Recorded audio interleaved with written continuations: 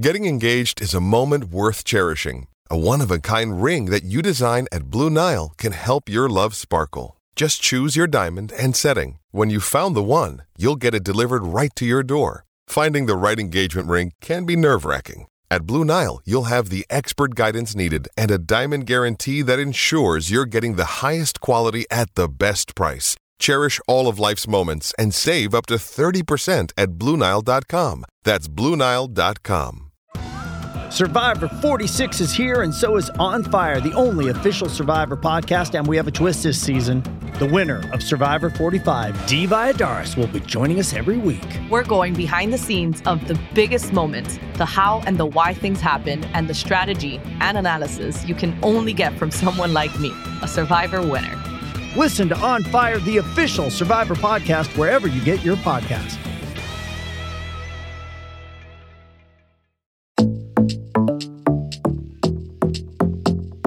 Hello, everybody, and welcome back to the Tactical Yanks podcast, your podcast for soccer in America and around the world. I'm your co-host, Pete Douthit, and I am joined by my fellow co-host, Filippo Silva, and welcome to the Tactical Yanks podcast. Hopefully you enjoy. We'll be talking about U.S. soccer, European soccer, South American soccer, the World Cup, and much more.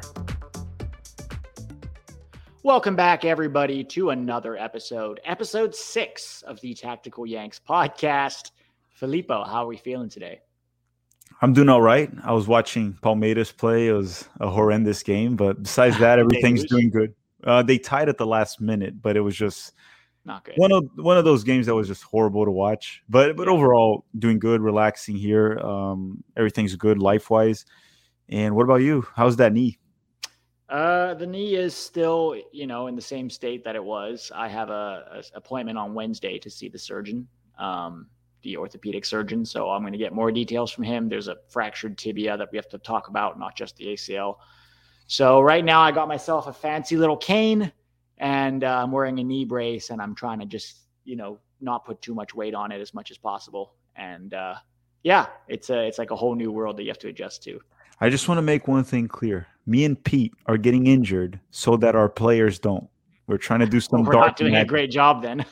No, but it'll work for the World Cup. We're injured now for the players. They're going to feel better close to the World Cup. That's all we need right now. We don't need me and Pete to be running during the World Cup. We need the players to be running. Yes. So hopefully good vibes for all of the players.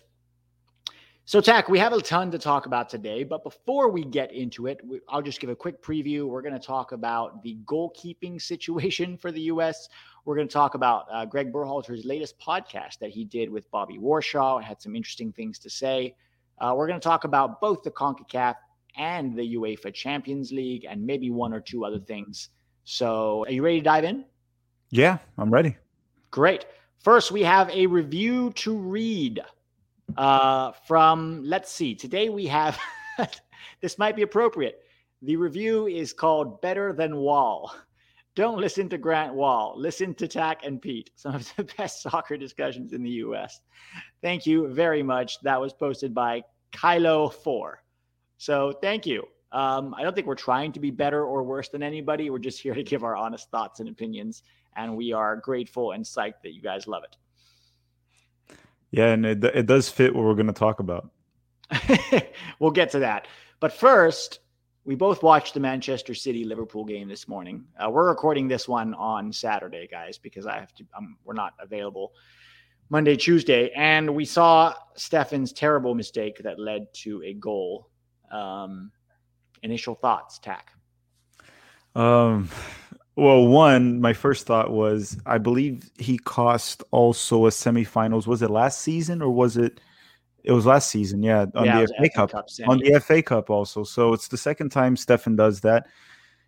And a couple things you need to raise a question here is it due to match sharpness, or is maybe Zach Steffen just not that good of his feet, right? Because you look at the play again, he didn't really get too under pressure until he took a kind of like a bad touch, and then he took a while to make a decision. It could be also due to match sharpness, but it does get me worried about the goalkeeping situation with the U.S. men's national team. And I even said this today earlier on Twitter. I'm more worried about the goalkeeping situation right now than the center forward situation. Yes. Because one, center forward, you can kind of win games with a center forward that's not really scoring. Yeah. You can find other ways to score. Goalkeeper, you only have one, and he's the only one that can use his hands. And in the World Cup, there will be games like England. We're going to have to defend for our lives, and you need a very good, sharp goalkeeper. The center forward might not even be relevant in that game. Yeah. So, and then even other games, Iran, we know they have two center forwards that are very high quality. We could face a Wales that will have Bale, and he's going to knock some in the goal there, free kicks. And if your goalkeeper is shaky with his feet and defending, okay, because Zach Steffen, it wasn't only with his feet. The first goal, maybe he could have done better, but it was close range, slow reaction. The third goal from Sadio Mane, the shot was kind of far enough that he probably should have been able to react, especially because it was on his side of the goal. And I thought he did a bad job. So he didn't look good on shot stopping. And with his feet, he gave Sadio Mane a goal. Yeah. Handed to him on platter. Here's the thing with Zach Steffen. Like, these incidents this didn't happen in a bubble, right? This is not an isolated incident. He's been poor for some time.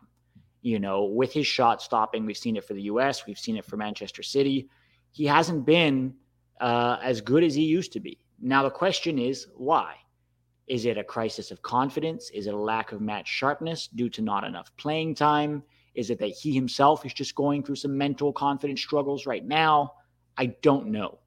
But the last, 2 years now at Manchester City don't have me very optimistic for him continuing to stay there. I think at Manchester City, you have to play a certain way. And maybe that doesn't suit the way he can play. And maybe for some goalkeepers, they need to be able to play more instinctively instead of, trying to follow a very specific pattern of how we're supposed to play. And I don't know exactly what the problem is with Zach, but I know he can be a lot better than this. We've seen that in the past. I think it'll be important for him to leave Manchester City this summer, at least on loan. I don't think anyone's going to buy him. He just re-signed a long-term contract with them. So I think he needs to go somewhere on loan so that he's playing regular games going into Qatar, and then we can better evaluate how much of what's going on right now is just form and confidence and how much is a genuine lack of talent, which personally, I believe it's more the former than the latter. It can be many things, right? We've seen him do better than this in the past, so we have to assume that he is better than this. There's also that injury he had in Germany. We don't know how much that impacted him. He's been having a lot of continuing injuries. He keeps having injuries. Back problems. As a goalkeeper, sometimes you can be a little stiff, and that won't help your reaction and agility. So we need to see, he needs to go somewhere that he'll play regularly and see him with his confidence up. But at this moment, the United States has a goalkeeping problem in the short term. And that is worrisome because the World Cup is half a year away. Yeah. So it's very worrisome. Ethan Horvath is back on the bench for Nottingham Forest, and it doesn't look like he's going to get that starting job unless Samba gets another red card or gets injured. Yeah. So probably won't play this season anymore. Matt Turner has been in poor form or injured since the MLS playoffs in 2021, which he also didn't perform well in that playoff game. Didn't perform well for the United States in January. And then he got injured and he hasn't been playing. And he's going to go to Arsenal in a couple months during the summer, and he will be the backup of Ramsdale. Yeah, that's going to happen. So I don't know. And then many were asking for Gaga Slonina, still very raw, 17, 18-year-old. And it's not really an excuse in terms of experience. We actually, at least me, and I think Peter will agree, we actually still think as a player, technical aspects, decision-making from his game are still not good enough, right? I don't know, Pete. I think ideally right now what we need is for Zach Steffen and Ethan Horvath to find a place to start. And whoever's in better form of those two will probably be the starter. And the Matt Turner crowd needs to also tone it down. Seriously, because today they took advantage of the fact that Steffen struggled. And sure, we all saw what Steffen did, and we pointed out, as we point out here, but Turner's not better than that with his feet. He's equally as bad. Yeah. Matt Turner has not been in good form for months or injured, right? Matt Turner also hid the frostbite, which that kind of bothered me a little bit, right? He tried to play along with the narrative, but that's a different story. So, and Matt Turner's going to be benched very soon. So, Matt Turner's not the solution. He's not going to be in the short term, and probably not going to be for the long term. Those are my thoughts on it. I don't know how this situation is going to develop. But yes, if you're a U.S. men's national team fan, you should be worried about the goalkeeping position, which is something I thought we wouldn't have that problem. Because when we had bad teams, we didn't have that problem. No, when the days of like Tim Howard, Casey Keller, Brad Friedel, even Tony Miola, we had top-notch keepers, all the way through the depth. And we don't have that anymore. We have better outfielders now, but the goalkeeper situation is very suspect. I agree with you. I think both of them need loans, even if it's a loan to MLS, that playing regularly. Goalkeeping is not like any other position. Like, I'm not a fan of our guys going to sit on the bench somewhere. I'd rather they play in MLS. Even with Gaga Slonina, like all these transfer talks of like by the end of this season, he could be gone. I'd almost rather he stay because he's not going to play anywhere. I can't imagine any club in a top 10 league in Europe giving him the starting job. I can't. And maybe I'm underrating him. Maybe he's just so much better than I think. And people have been comparing him today to Buffon and Donnarumma. And I'm like, let's pump the brakes. This kid has 17 professional games under his belt, which for a goalkeeper is not much data. He is still, like you said, raw and has things that he needs to work on. I think he needs to focus on being our under 20 keeper for now. And then maybe after Qatar, we start, incorporating him into, the rotation or the lineup, depending on how he does. But we can't overreact to a few good performances. And I like Gaga. I really do. I think he's got a very high ceiling, but I think it's too early. And, we talk a lot about youth, right? We talk about if they're good enough, they're old enough. With goalkeepers, it's a bit of a problem because when you're still developing, if you make a mistake, it leads to a goal. If a winger makes a mistake, you can cover for it as a team. That happens. And you get another touch 2 minutes later to fix it. If you're 17 years old and you make a mistake in a high-profile game, that can be debilitating for your confidence, when you're still developing. So I just want to encourage people to pump the brakes on Gaga Slonina for now. I like the kid, but I don't think he's ready for senior team duty yet. Also, remember, goalkeepers, it's a different position in terms of age also. You see young players coming at age 18, 19 already blowing up like Mbappe just in the World Cup. But in the other hand, a player like Mbappe, his decline starts around age 32, 33. Yeah. And by 35, it's close to the end of the career, unless you're someone like Luka Modric, Messi, or Ronaldo. Even Ronaldo declined, to be honest. So they all decline much earlier. Goalkeepers like Neuer, you can see them at ages 36, 37, 38 and still be a world-class level, and it's not that crazy, right? So goalkeepers usually, they start their peak around age 25. That's when they start to become mature, and they can go on sometimes to 38, 39 playing at a high level. Gaga Slonina will be 25 in 2030. Right. So there's a lot of time for this kid. We're not questioning his potential. His potential is extremely high, probably the highest we have in goalkeepers. It's just that, again, he's not the solution in the short term. He might be the solution for the long term, not the short term. Yeah, that's how I see it too. And again, you can completely destroy a player's trajectory by, putting them in too early. And again, because it's a goalkeeper, every mistake is a goal. You know what I mean? It's not like, and that's worrying to me. So I like Gaga, but let's pump the brakes. How do you feel about Sean Johnson? What are your thoughts? I don't feel good. Have you seen him much this season for New York? In the CONCACAF Champions, right? So I saw him in the playoffs last season for New York that I followed, and he actually caught good form during the playoffs and was very important for New York. But he looked shaky a few times in the CONCACAF Champions League this season, and like he did for most of his career, right? Right. Yeah, he was always very error-prone playing for Chicago. I am okay with him being the third option in the World Cup. Right. I'm but okay you don't want with him starting. No, I wouldn't want that. Yeah. I don't know about you. I don't think I want him either. I like that he's playing regularly. I still believe in Ethan Horvath. I think that if Horvath can get maybe to a club where he's playing regularly, and we saw this, right? He played against Liverpool, in the FA Cup. He played in those 7 games, despite being on the bench for, most of the season. He came in. He wasn't perfect, right? He had that one mistake. I think it was against Derby. I don't remember, but overall, I thought he was pretty good. Made the saves. He was good with his feet. I think he's a bit of a mix of both Matt Turner and Zach Steffen in some ways, because he's maybe a better shot stopper than Zach Steffen and definitely better with his feet than Matt Turner. Probably better than both at this point. Yeah. No, I agree. And I think if he can get a regular run at a club, even if that's an MLS team that needs a goalkeeper, I think he'll start to show his quality. And I think he could take that number one job for Qatar. But let's see what happens. There was rumors about him going to New England at the end of the season. But as I understand it, New England just went and got another keeper for the summer. Yeah, I saw that report too. So it doesn't sound like he's going to New England, which is disappointing. I would love to see him in Atlanta, but I think it's not going to happen. Brad Guzan apparently has such a high salary. They're not going to spend more money on a different keeper. But I think it would be good for Atlanta because they definitely need a new keeper. How much are they paying Brad Guzan? I actually don't know. Do you want me to look it up? That's actually kind of crazy because he's been costing Atlanta some goal. I wouldn't say points because they also haven't been doing well themselves in the games, but I mean, yeah, it's been like that for quite some time now, Yeah, but we don't have to talk about the Atlanta United goalkeeping issue. We're worried about the United States. Yes. Atlanta has to figure out their own. But Pete, for the goalkeeping situation, should I just tell you real quick? Brad Guzan's making $800,000 a year. Oh boy, that's a lot of money. That is a lot of money. But Pete, shall we move on to one of the hot topics here? Yeah, let's do it. But before we do that, can I run our sponsor real quick? Do it.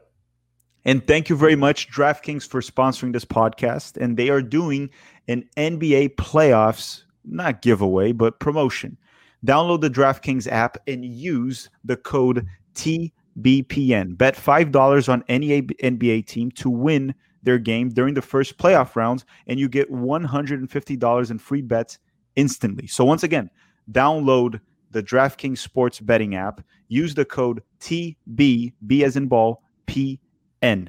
Thank you very much, DraftKings, for sponsoring this stream. And Pete, we should probably start a basketball podcast too. How much do you know about basketball? Very little.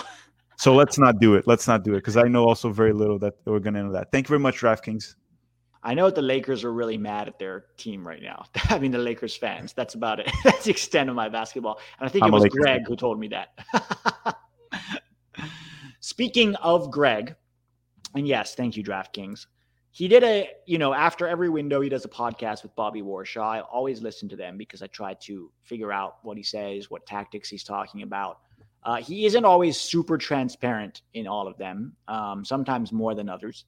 But he was very compelling in this latest one. I listened to it. I enjoyed a lot of what he said. Where do we start? I actually listened to it too. I did even a stream on it. But I mean, I think the first thing we can talk about is we can talk about the funny part, which was the Grant Wall one. But I think the best part of the interview was when Bobby Warshaw asked Greg Berhalter if he could redo something, like pretty much admit to a mistake. Yeah. To which, even though he didn't say it at the time, he kept saying how he got everything right against Panama. Remember, we got unlucky or whatever. I can't remember the exact words he said. He said in the podcast that he would redo that, and he got the lineup wrong. And he said, I don't blame any of the players, but I got the lineup wrong. So to me, listening to that was actually very good because if you go back to the Panama game in October, one of the reasons we were furious was, one, the lineup, obviously. And two was after the game, he wasn't admitting that he made a mistake. He kept saying that he was right, essentially, right? And it was just, what he say, that the game was just out of the norm or something? I don't remember the exact words, but nonetheless to say, if he had just admitted the mistake at the time, we probably wouldn't have continued to complain about it throughout the entire campaign. Because we probably would have just said, well, he kind of admitted already he made a mistake, so why am I complaining about this still? I mean, I hope he finds ways to improve, but if he had already admitted that months ago in October, it wouldn't have been a game we would have constantly mentioned because he already admitted he messed up and he's working to improve that, we would hope. And some things he did, like Leggett never played again. That's yeah. But that was the first thing that I really liked of that podcast that caught my attention the most. Yeah. I think being able to admit mistakes, and again, like you said, that's when we started to see change. Leggett has not played a single minute since that Panama game. He wasn't even in the last roster. Roldan's minutes have dropped significantly after that game, even though before that he was not starting, but he was coming off the bench as almost one of the first subs. Mm-hmm. I think he has only played in one game since then, and that was the Honduras game in Minnesota. for the last 10, 15 minutes. But yeah, so he did also play in Bosnia, but that's a friendly. So yeah, seeing him being able to learn from his mistakes and admit to them is really good to see, those weren't his only mistakes over the course of qualifying, but it's a positive when you can admit I did something wrong, Yeah. To his defense there, Bobby Warshaw asked for 1. I think Bobby Warshaw should have probably gone, Greg, give us 3. What are your top 12? Greg, so there was a total of 14 games, right, that we played? 14 games. And can you give us 14 mistakes? Yeah, that wouldn't have been far off. But that's good to see. And overall, I thought in that podcast, he was quite transparent with his answers. And even if I didn't agree with everything, I thought that he was well-articulated answers and well-reasoned answers, which that's what you want to see from your coach, right? The only answer I had a problem was, again, the Shaq Moore, Joe Scally. That was probably the main one. Yeah, that was the only one. But to be fair, it was the same BS answer he gave at the time, too. Right, as the whole, he knows the system, he knows the opponent, he has experience and all that. He also told Bobby that Shaq Moore was playing regularly in Spain when he called him up, which he wasn't. He'd been like 10 games on the bench and then played the last 2. So it was just kind of a weird thing to go by, because Jonathan Gomez in the same league was playing more than him at the time of the call-up. Yeah. So it was an answer I disagreed with, and that is what it is, right? But at least with Greg, he's being quite frank, and the thing I most enjoyed from that podcast was when Bobby asked him about Grant Wall's article, basically attacking the fan base as toxic. What were your thoughts on Greg's response? I thought Greg's response pretty much just told everyone to throw out Grant Wall's article. It's like, this article is useless, because this is the way I saw it. We can all agree, like Greg or not, he is the most criticized man in U.S. soccer. He is. Most of the criticism is directed towards him more than any players, because he's a focal point. Yeah. And because of a lot of the things he's done as well. Yeah. So if the most criticized, or the biggest target of this toxic fan base, doesn't agree that it's toxic, and he says that's part of a growing sport. He mentioned the Lakers as an example. He mentioned Barcelona. That's part of the sport growing. If he doesn't back your article, if anything, he pushes back on your article about fans being toxic, I think Grant Wall needs to grow up and shut up. And Grant Wall even wrote an article, I think today or yesterday, responding to Greg. You can read it for free for 7 days, and then you have to pay. Yeah, it was also hilarious that at first Grant Wall makes an article that he wants to change U.S. soccer for the best. That's what he was claiming, right? We're toxic, but you got to pay to read it. Yeah. So if you want to change it for the best, dude, at least do it for free. Or at least especially since you're hired by CBS. Well, I think he's not working there anymore. Oh, is he not? He was for a bit. Yeah, I can't confirm that, but I've never seen him on TV again. I've never seen him mention them again. I think he's only doing his little podcast there or whatever he's doing. Yeah. But with that said, the man that could complain about the criticism being toxic, I still wouldn't agree with Greg, but he was the man he was like the one that could not disagree with Grant. If he disagrees with Grant, that article is garbage. Yeah. And he literally pushed back on it. It was a wonderful to see. He had a comment in particular that I enjoyed, and he said, remember, everybody who's commenting, whatever they're saying, they're commenting because they care. And that's 100% spot on from Greg. I wanted to give him a standing ovation. I was like, that's exactly it. If somebody is taking time to criticize the team or you or the federation, whatever, it's because they give a shit. The opposite of negativity is not positivity. It's indifference. You know what I mean? No, the opposite of caring is not hating, it's ignoring. Right. Not caring, not caring. That's a better way to put it. Yeah, it's indifference, right? It's not caring. And Greg recognized that, and he brought up 2 examples, one from American sports culture, the LA Lakers, and one from soccer culture around the world. Look at what's happening at Barcelona. He said, this is part of the growth of the game. Greg, whether or not he actually thinks this or it was just he had to say it, it doesn't matter to me that much because he said it. And he said, look, as the game grows, you're going to get more of all kinds of comments, some positive, some negative. And Grant really just focused on the negative instead of the overall growth of the game. And that was good to see from Greg. And again, adding to that, the good thing is that it came straight out of the horse's mouth. Yes. Right. It's like, because me and you saying it, we're the ones, us and many of the listeners and fans that are being called toxic. Once we complain about we're not toxic or all that, they're just going to say, well, of course you're going to say you're not. Yeah. Because I'm accusing you. But when it comes out from the man that's the most criticized of them all, it was just kind of like, grow up, Grant. That's what, and it's not, and just to be fair here, it's not just Grant Wall. Right, The Athletic does that a lot. So, well, they also sponsored the next article about how you should join Cooking TikTok if you don't like this team.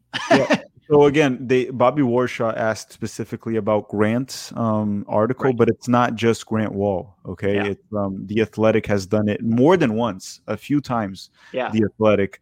I don't know the names of the writers because it's just such a insignificant platform at this point. The Athletic, people just don't care. You look at The Athletic Soccer, the Twitter account they have, and no one engages with it unless they write an article about fans being toxic. So at this point, it's just, look, once Greg did that, all we have to do is just show, guys, just stop the toxic argument. The coach already talked about it. Doesn't agree with y'all. But he didn't just talk about that. He had an interesting comment about how he approached the last window. And they talked about, Bobby asked him, were you really planning to rotate in that Mexico game? And then Greg basically said, I watched your old buddies at MLS Soccer. Because remember when Matt Doyle said that we should rest everybody from Mexico because only Panama and Costa Rica matter? Didn't Matt Doyle say Mexico? He did, and if I'm wrong, I apologize to Matt Doyle if I'm wrong about this. But didn't he say the Mexico was a throwaway game? Essentially. I don't know if he used those exact words, but I think he might have. I can go double check. But he essentially said, you can't do math.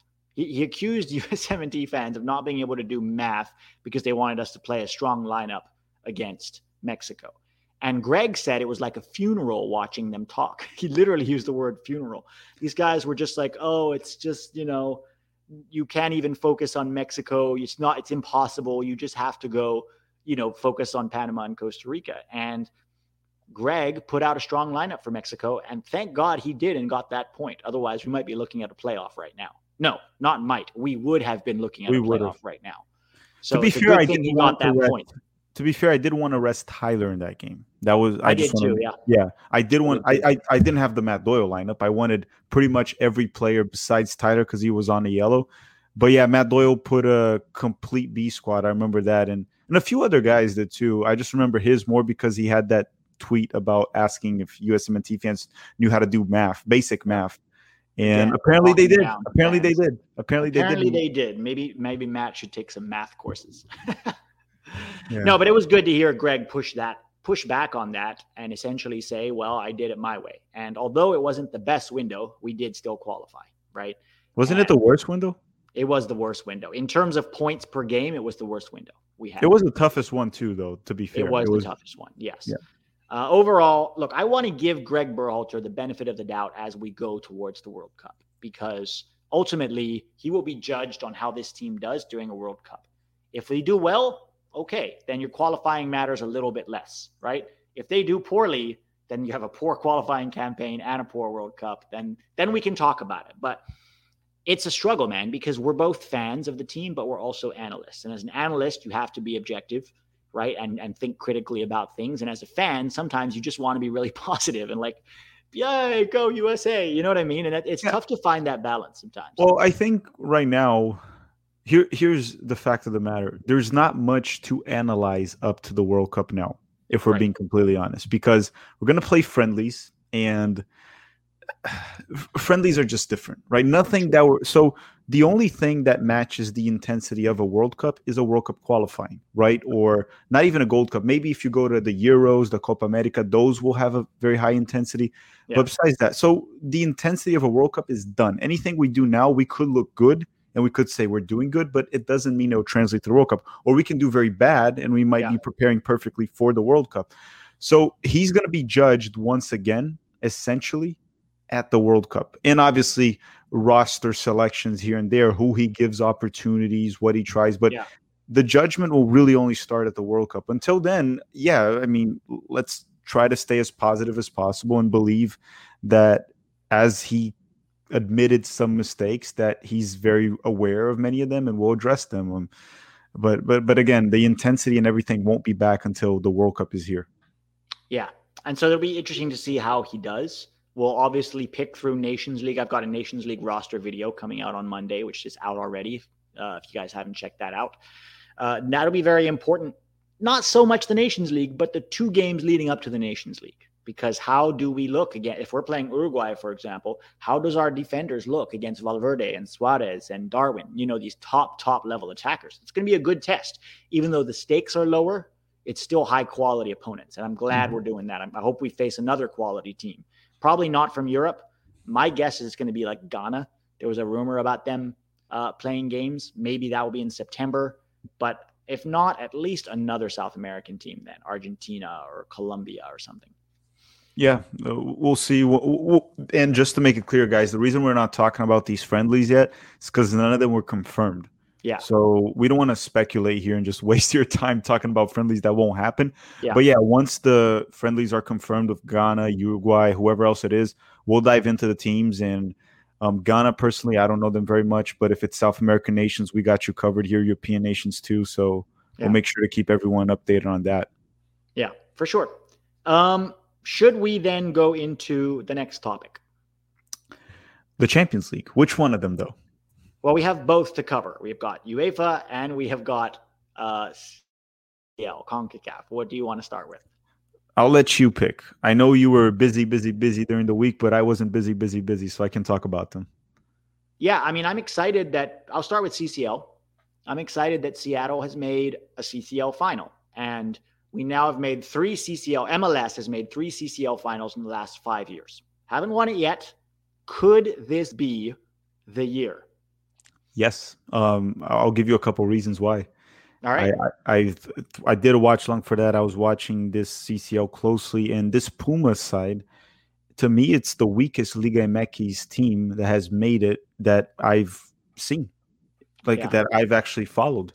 This is the weakest one. And I know some people pointed out to the Chivas Toronto final a couple years back, saying the Chivas team was worse. I disagree. This Pumas team is not strong. We saw that against New England. I know they got the 3-0 win in the second game, but it was just ridiculous the way New England approached that game, and Bruce Arena specifically, the things he said before the game and on PKs, Leget's PK. So this is not a good team, this Pumas team. There's better teams in Mexico. They're not sending their best. That's what I'm trying to say. Now, I know the Sounders are not doing that well in MLS to start the season, partially because they did focus on the CCL. But I do think on paper, I think the Sounders, in my opinion, on paper and as a franchise, they're the best team in MLS. So we're sending our best right now. Look at that midfield they have. Rusnak, João Paulo, Lodeiro, Jordan Morris, Roldan, that's also good there in MLS. Rui Diaz up top, strong defense, good goalkeeper. The Sounders are legit contenders, and they play the second game at home. That'll be huge. So we will cover both of those games. Maybe we can do one at my channel, one at yours. But this is a big moment for MLS, right? If they don't win that final, it's just like, oh, here we go again. But I think they have every chance of winning it, and we will be rooting for Seattle, right? Yes, and I'll tell you guys one thing too. In my opinion, Pumas are the underdogs, regardless of the past history of MLS and Liga MX. This is not that strong of a team. Now, are the Sounders just going to walk over them? Absolutely not. To win this, they're going to have to grind this out. It's going to be very tough. But I'm just saying that Mexico has sent clubs in the past that they were actually better than our teams, and we were going to have to find a way to win, right? This time, I think it's more about Pumas having to find a way to win, right? As long as Seattle can hold a draw in Mexico or lose by 1 goal, to keep it very close and bring it to Seattle, the odds are very high. Just can't get wrecked in Mexico. That's what they can't let happen. Don't lose 2-3-0. Then if it's not that, we got this. Do you have the dates for those games? Yeah, so I don't have the exact dates, but it's not this week that people are watching this, the CONCACAF Champions. It's the following week. So it's on Tuesday night. So I'll give you the exact days. It's going to be actually Wednesday, April 27th at 10:30 p.m. Eastern time, so 7:30 p.m. Pacific time, and that game will be in Mexico. Yeah. Now, May 4th, so may the 4th be with you, Star Wars Day, wow. Seattle Sounders will face Pumas at the last game at Seattle, 10 p.m. Eastern time. Yeah. This is going to be really exciting. I'm glad we went back to a 2-match playoff, because when LAFC did it, it was just a one-off. They lost to Tigres, I believe it was, 1-0. Yeah. And that was disheartening, because I thought LAFC had a real chance there. But this shows MLS's progress. Even if Seattle doesn't win, okay, 3 finals in 5 years, I don't think we've done that before. So that shows that we're getting better. We still have a long way to go. But the main benefit of Seattle winning this would be, regional bragging rights, for one. You always want to beat the Mexican teams, but also the chance to participate in a Club World Cup and to present MLS on a global stage. And for the players, for the coaching staff, for the fans to be involved in a tournament like that right after the World Cup, because the Club World Cup is in January. So right after the World Cup, you'll get a chance to sort of showcase another side of American soccer, our domestic league.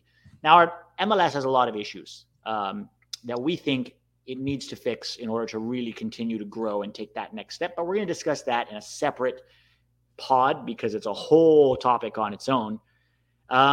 Let's go Seattle. I really believe that this could be the year. They've got the depth. They've got quality all over the field. And kudos to their Garth Lagerwey, their general manager, who went from RSL, right?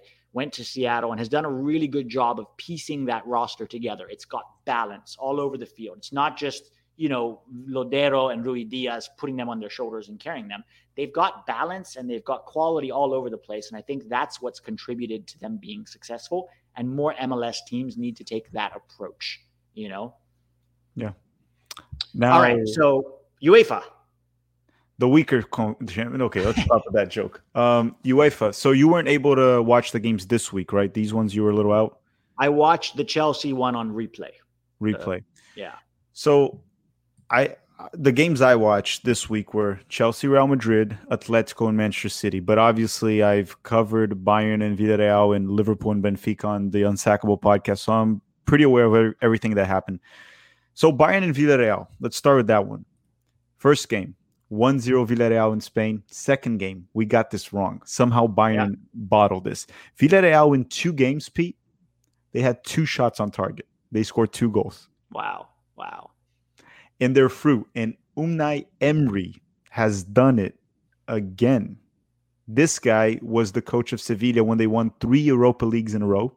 Yeah. And then he won then he went to PSG, I believe, and didn't win Champions League there because no one can win Champions League. Thomas Tuchel couldn't do it. No one can do it. And then he goes to Villarreal. Well, first he goes to Arsenal. Which technically they say he failed. He finished 5th in the Premier League, which to Arsenal doesn't look like a fail. Yeah, it doesn't look like a failure to me.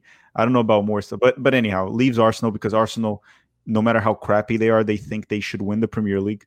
And then he went to Villarreal and he won last season Europa League, beating Manchester United in the final.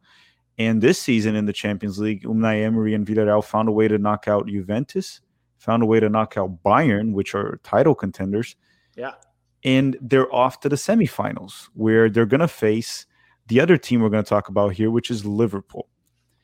Liverpool on aggregate defeated Benfica, I believe, 6-3. I need to double check. Solid thrashing. Yeah, 6-4. And also Benfica scored goals late in the last game. I think Liverpool just kind of didn't care anymore. Liverpool rotated also against Benfica. Salah and Mane were off the bench. So they were rotating for the game today that we talked about earlier of Zach Steffen. So Liverpool and Villarreal. Now, I don't know about you, Pete, but I'm going to say the same thing I said about Bayern, and I hope I don't know if I'll be wrong. I don't see Liverpool getting knocked out by Villarreal. No, I don't either. We're going to be eating a lot of crow if they do. Yeah, I also think Liverpool this season has more depth than Bayern, right? Bayern, you look at their bench, it doesn't have as many options. Like Liverpool literally rotated off Mo Salah and Sadio Mane, and they still have Luis Diaz, Diogo Jota, Roberto Firmino. It's just so much depth in this team. In the midfield, too, there's too much. And Klopp also is much more experienced than Julian Nagelsmann at this stage. He has made it before. I don't see Liverpool bottling this. It's going to be tough because Villarreal is just horrible to face in knockout rounds with Henry in charge. But I don't see Liverpool not going through. Yeah, same. Now, the other ones, Pete, that happened was Real Madrid and Chelsea. Do you want to talk about that one first? I mean, I want to talk about it in the context of Christian Pulisic.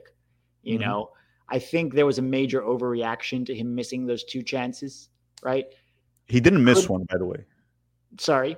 One of them he didn't miss. Well, I mean, not scoring them. Yeah. Like, people forget that he scored 2 goals against Lille, one in the first leg, one in the second leg to get them here. He was crucial against Real Madrid in the last, edition of the Champions League, but 2 or 3 bad games and people want to crucify him. Both Chelsea fans and even some of our own US fans. It's like, guys, not every player performs to a top level at every game. Could he have done better in moments, even away from those goals? Sure, absolutely. Is that an overall indication of his quality and who he is? Not in my opinion. I think we like to overreact to both his good games and his bad games. I think that anyone saying he's trash now, he should go play somewhere else, and maybe he should, get a move. I don't know. But I just think there was a little bit of overreaction there to Pulisic's performance from both Chelsea and American fans. Yeah, are we going to forget that Mendy gave Karim Benzema a goal in the first leg? Literally gave him. Yeah. Are we going to forget Conte in the second leg too, giving away goals? Are we going to forget Kai Havertz missing a wide open header? We're going to miss also Jorginho's poor shot. Who? Lukaku in the first leg missing that wide open header. Yeah, it's just that they picked their scapegoat, and again, I'm totally fine with criticism from Pulisic because I don't think he played well any of those 2 games. No, and that should be said. Yeah. But he is most certainly not the reason they didn't go through. He has a percentage of blame for sure. Like he's all the contributor to the failure. Yeah, it's like just many that, of them were. It's just that Chelsea fans, and some USMNT fans reacted that way too, apparently. And Chelsea fans, just the way they act, like them talking about Mason Mount being a world-class player, where in the game you could see an ancient Modric at age 36, 37 showing what a world-class player actually is. Yeah. That's what he actually showed. But one thing I want to talk about in this game more specifically that I found quite fascinating, because I have Real Madrid winning the Champions League and they're still going through, right? A lot of the people in the Unsackable podcast that I'm at, they called me crazy not crazy, they just don't agree with me in Real Madrid. But I remember here, I kept saying, I think Real Madrid are going to win this. They're going to go through.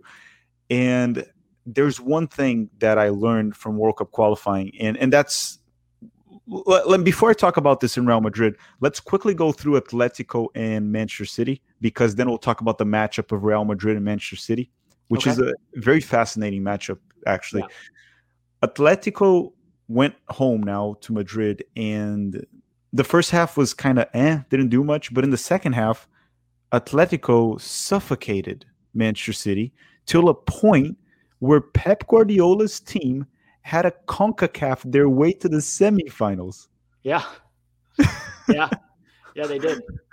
So that has to be said, because, and we're going to do a separate podcast for this, where we're going to discuss 2 hypothetical scenarios that probably won't ever happen if Pep Guardiola managed the U.S. men's national team, opposed to if Diego Simeone managed the U.S. men's national team. We'll discuss maybe which one will be more successful and why.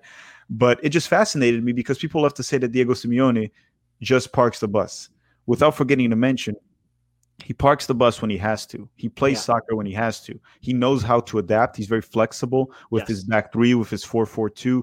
Defensive shape is fantastic. But guys, what did we expect here? Manchester City is way better. Such a better team. Did you want them to just go play 1v1 with Pep Guardiola? Just see it this way. If the United States faces France in the World Cup, are you just going to play exposed, trying to go up to them, play possession? That's not what you're going to do. I would hope not. I would hope not. Yeah, that's my whole point. You need to approach the game different. And Simeone is able to recognize when a team is far better than him. It's like, okay, this is what I'm going to have to do to try to win this. Yeah, I can't outplay these players that Pep Guardiola spent $1 billion. Yeah. So I thought it was a great leg from Atletico Madrid, great game from Diego Simeone, got the team fired up, almost knocked out Manchester City, held them to 1 goal, suffocated them at the end of the game, had opportunities to score at the second half, but they didn't go through, and Manchester City went through. And then this matchup, Pete, Real Madrid and Manchester City. Who's going through? I mean, I'm going to agree with you, Real Madrid. But before we get to that, I want to just say that it's interesting you bring up the flexibility and adaptability of Atletico, because Real Madrid did something similar to Chelsea in the, first leg in Chelsea. They didn't, this is a team full of world-class players, right? But they weren't afraid to bunker when they had to for certain states of the game, right? I mean, you saw in the last half an hour of that Chelsea game, when they were 3-1 up, they essentially went to a 6-3-1 formation, where the fullbacks tucked inside like extra fullbacks, and you had Vini Jr. and Valverde back almost defending the whole half an hour as fullbacks. Modric sitting in midfield with Cruz and with Casemiro, playing like a tough tackling midfielder. Most teams would say you can't make Modric do that. And then you have Benzema as an outlet. Now, what an outlet to have. He can hold up the ball, he can combine, get in behind. But they weren't afraid to play the best strategy for the opponent and for the game state. And that's really important. If you look at successful managers at the top level, they manage to adapt. They manage to be flexible. And if Real Madrid can do that with all of their Galacticos, right? All these superstars who play top countries in the world, if they can be that flexible and adaptable, and it was just the way they hit them on the counter for a couple of their goals, the way they took advantage of space, they're very good at reading and feeling the game and adapting to it. And it's really impressive to watch. So that is why I have Real Madrid also beating Manchester City. I'm not convinced they beat Liverpool. I'll have to see after these games. Let's say Liverpool wins, and it was a Liverpool-Real Madrid final. Then I'd have to watch these semifinals again and just sort of give another opinion. But wow, it's amazing to watch these teams, star-studded teams, playing really good, non-rigid, flexible, adaptable soccer. And I think that's what makes some of these managers so successful. Yeah, but you also think Real Madrid will go through against City? I do, yeah. I think that Pep is an ideologue. I think he's going to continue to he's the one guy I don't think is that flexible. I think his teams pretty much always play the same way. This is how you must play. It's his philosophy, and it's beautiful when it works, right? And for long, Premier League style campaigns, it can be very successful. But in terms of consistent knockout rounds, I just think there are ways to beat it. And I think Real Madrid will find ways. You kind of made my point there. That was one of the points I was going to make towards why there's coaches or managers that are better for league runs, right? Yeah. Which you want stability of how you play the same way. Cups, the managers that can adapt, change, play different styles usually do better, right? In cups, we mentioned Diego Simeone. I think he outcoached Pep Guardiola. Yeah. And Carlo Ancelotti has been very successful in the Champions League in numerous occasions. And you talked about him adapting against Chelsea. He can change.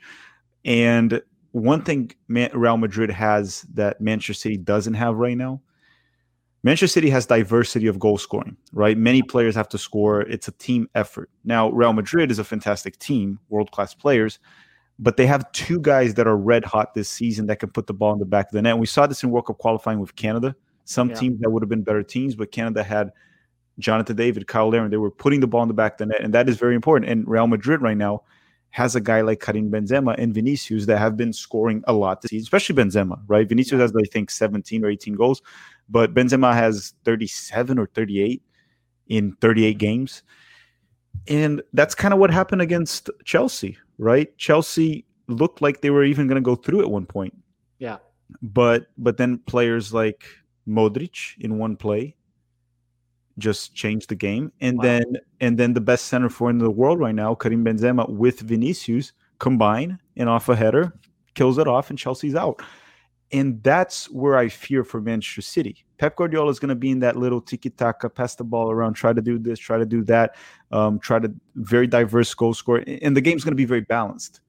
Real Madrid won't need that very much. 1 or 2 or 3 plays, these guys just get a goal, and all of a sudden, if they and Ancelotti will bunker if he has to. He will. He will have no problem doing that. Yeah. But it's not just that he'll bunker. They understand space so well. If you look at that, I think it was the second goal they scored against Chelsea. They were Real Madrid was passing it along their back line. This is in the first leg. And all of a sudden, the back line of Chelsea steps up to try to squeeze them. And instantly they go, okay, now we know where the space is. And within 2 or 3 passes, they've got the ball in behind. It was very quick. It was almost like hold, wait. Oh, we see the weakness now. And then lightning quick attack. Not this slow, gradual buildup around the 18-yard box, but lightning quick attacks. And that ability to recognize and take advantage of that is what sets them apart. And I think that's exactly what Pep Guardiola is going to have to watch for in this game. It's also such a good midfield, right? An experienced midfield they have. So this is the midfield that won those 3 Champions League with Ronaldo, right? It's Modric, Kroos, and Casemiro. And sure, some of them aged. Toni Kroos and Modric are much older. Casemiro's still fine in terms of age, but they still have it. And then the big difference this season for them maybe was when Florentino Perez built this team specifically. I remember when he brought in Eden Hazard, he was the guy to be that inverted winger on the left flank with pace, and he wasn't. So Vinicius this season actually became what they wanted from Eden Hazard a few seasons back. And I think this was one big difference maker too, because this team is essentially the same team that lost to Chelsea last season. Yeah. But Vinicius broke out this year. And Benzema, I think that also unlocked Karim Benzema along with him, someone to combine. And while someone's like keeping an eye on Vinicius, Benzema's making a run, then they got to look at Vinicius back and it opened up space for both. Valverde has gotten better too. Yeah, I've been playing at the wing too wide sometimes. Little different. Yeah, he mostly plays wide when Benzema's playing. So here are our picks then. Real quickly on the Real Madrid midfield, what I love about it is the balance in those 3. You have Casemiro, who's very much a destroyer, right? His job is, I'm going to protect that back line and win balls.